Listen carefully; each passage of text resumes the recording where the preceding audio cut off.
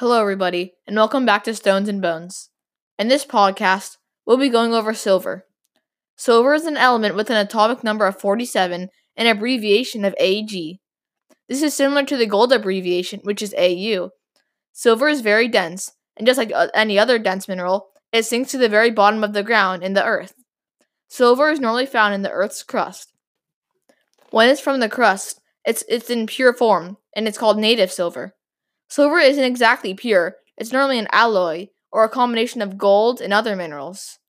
Most silver is produced as a byproduct of other minerals like copper, lead, gold, and zinc.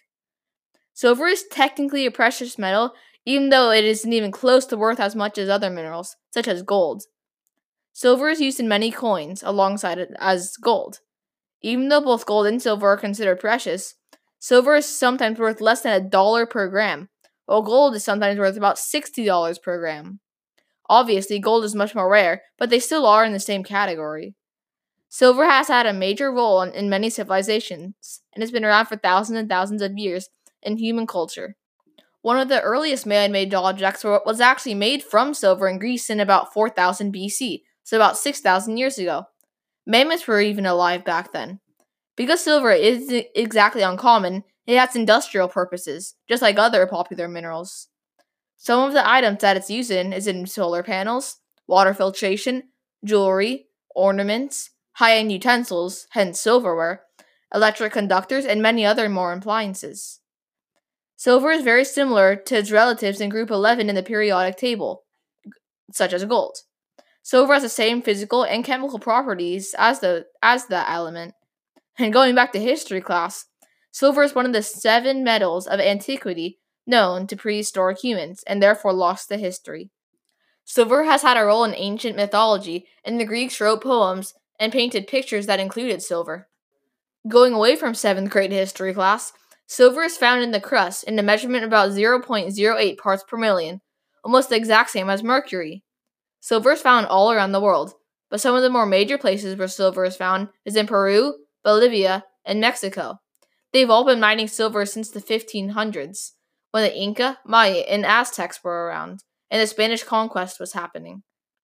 They've been finding major silver, and they've been the major silver producers since the 16th century.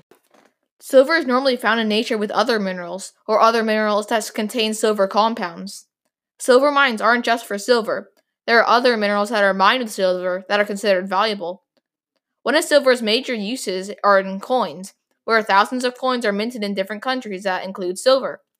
Some of the silver coins that are minted are the Australian koala, the Chinese panda, the Canadian maple leaf, the South African cougaran, correct me if I'm wrong, and of course the American silver eagle. There are thousands of these coins minted every year, and each one of them has a full ounce of silver in it. In terms of prices, when this podcast was recorded, the price of silver was about $18 per ounce, but the price of silver changes constantly. Since 1 ounce is $18, this means that 1 gram was a mere 57 cents, 1 kilogram was about $570, and 1 pound was about $250. Those coins above, however, are $20 to $30 each. Silver comes in all types of sizes, though. Do you know how there's gold prospecting? Well, there's actually silver prospecting too. In silver prospecting, there are pieces that can be microscopic. The largest piece ever discovered, a silver nugget, is about 2,000 pounds. Yet the length isn't exactly confirmed because it was discovered in the 1800s. As you guys can probably tell, the mineral silver, wait for it, is the color silver. No surprise there. What you can look out for when you're buying silver is crack lines. A lot of silver nuggets that are found in nature are cracked or broken when they find them in nature, especially the larger nuggets. What some sellers do, though, that they glue them all back together and sell them like they were like that in the first place. You can make a lot more money off of that, but it is cheating. So when you buy larger silver nuggets, especially expensive ones, look out for those little crack lines in there. Anyway, that'll be all for this podcast. And by the way, thanks for 300 views. Let's get to 1,000 views by the end of the year. Thanks for watching, and in the next podcast, we'll talk about raptors.